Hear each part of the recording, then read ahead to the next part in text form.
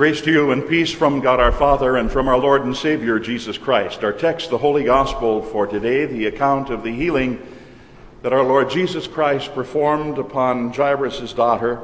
These words, "And one of the synagogue officials named Jairus came up, and upon seeing Jesus he fell at Jesus' feet, and he entreated him earnestly, saying, 'My little daughter is at the point of death. Please come and lay your hands on her, that she may get well and live.'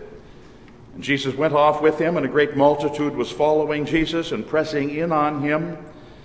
And while Jesus was still speaking, they came from the house of the synagogue official, saying, 'Your daughter has died. Why trouble the teacher anymore?'" This is our text, dear friends in Christ. A number of years ago, there was an interesting story in USA Today about a Miss Candy Postlethwaite who had received a sizable check from the Veterans Administration.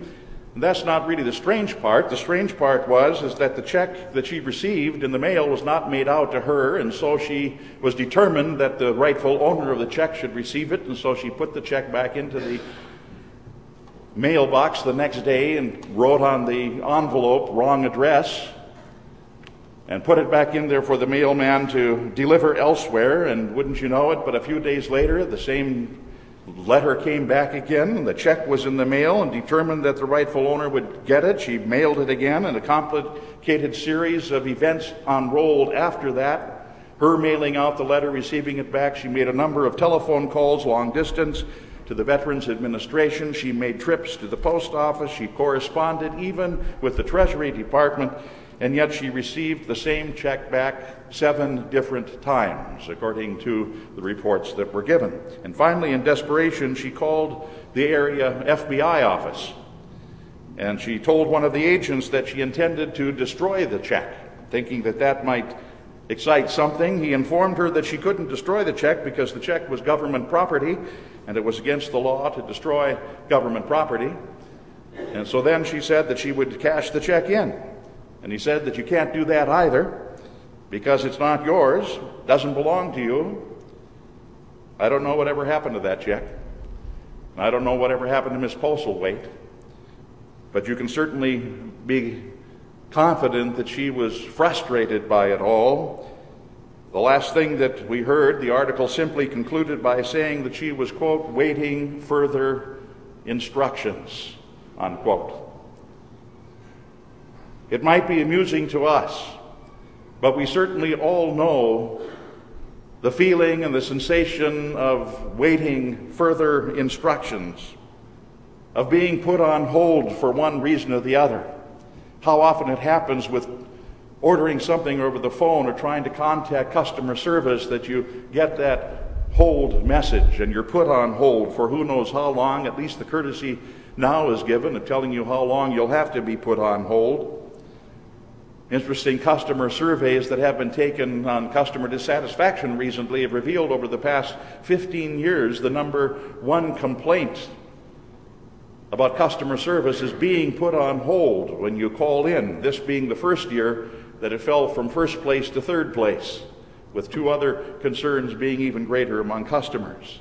But we certainly don't like being put on hold. It frustrates us, especially if being put on hold means that we can't get through and it's a matter of urgency, as has happened at times with some 911 calls that have been made.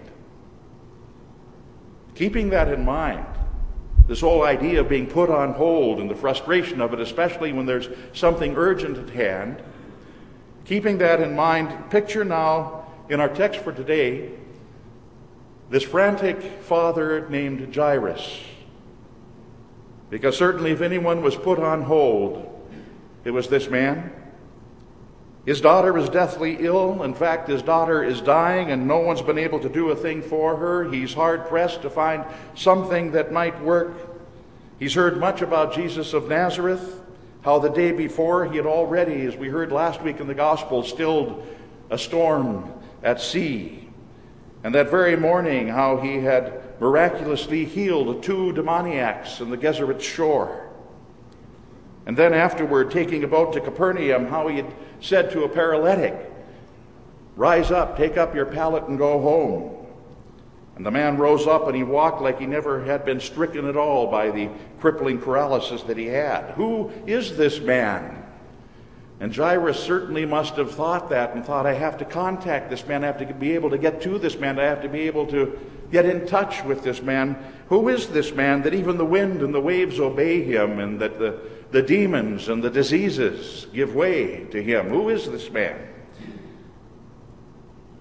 But was there perhaps also a limit, as there any mortal would have? Is there a limit perhaps to what this man would be able to do in a certain period of time?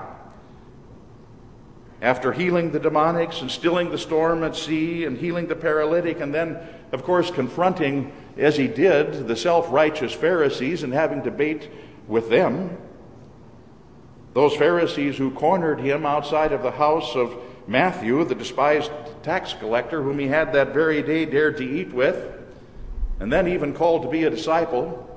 And now the Pharisees were gathered about him, questioning him about all of these things. After all of that, might he, Jesus, not be too tired? Might he not be too exhausted? Might he not be too involved with other things to give attention to this man, especially because this man, Jairus, was a religious leader, Scripture tells us. He was a leader of the synagogue, and Jesus, just having put up with so many religious leaders of the day, the Pharisees, would he give attention now to another religious leader of the day?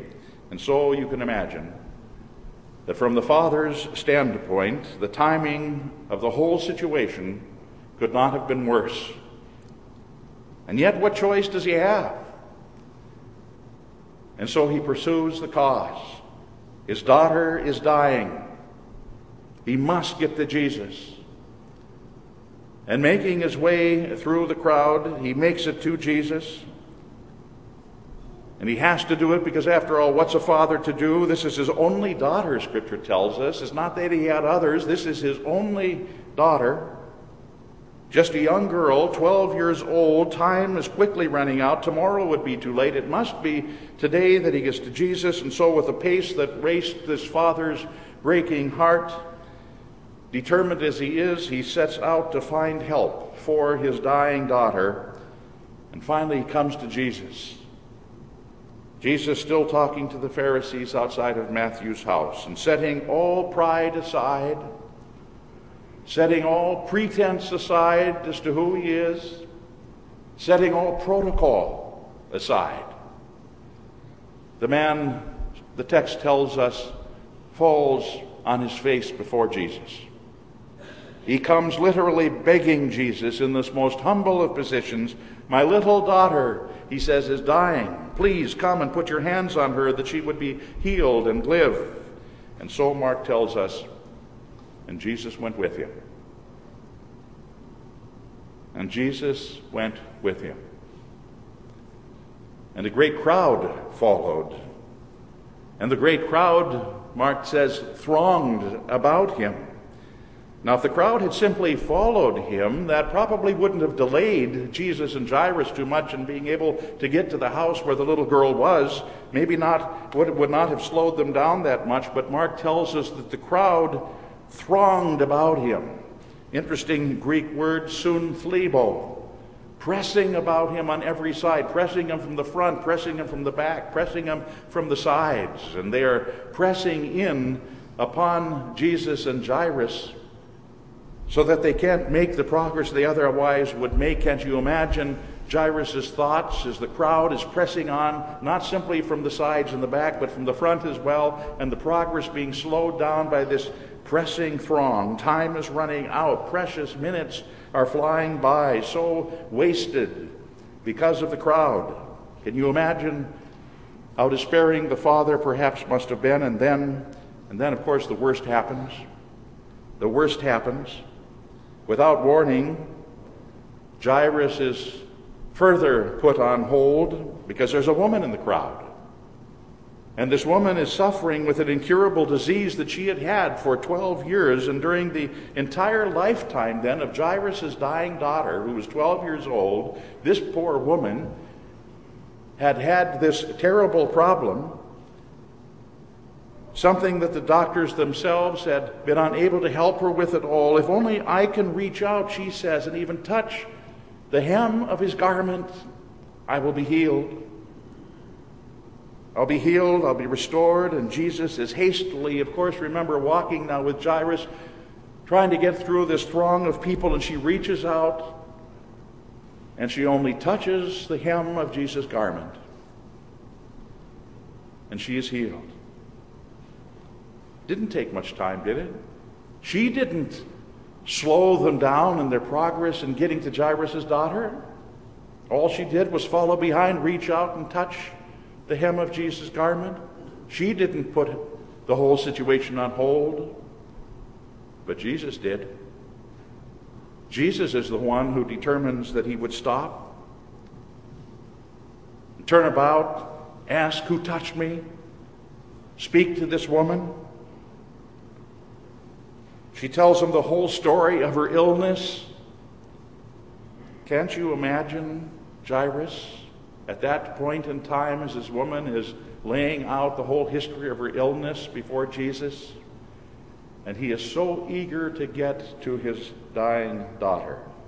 Jesus puts it all on hold. And while Jesus was still speaking, Mark says, some men came from the house of Jairus, and they said, your daughter is dead.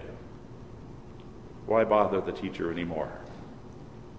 And ignoring what they said, Jesus told Jairus, don't be afraid, just believe.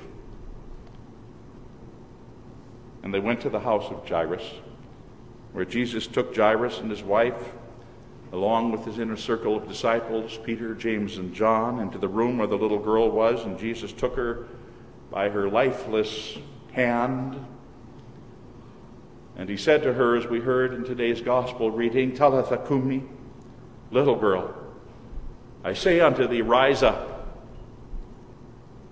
And immediately the little girl stood up and she walked about the room. Jesus put Jairus on hold, but he did not forsake him in his need. In due time, in his time, he reached out and he robbed death of its prey, and with the word he put life back into that little girl who indeed had been dead. And sometime later, Jesus put people on hold again. He does that with his people for his good reason.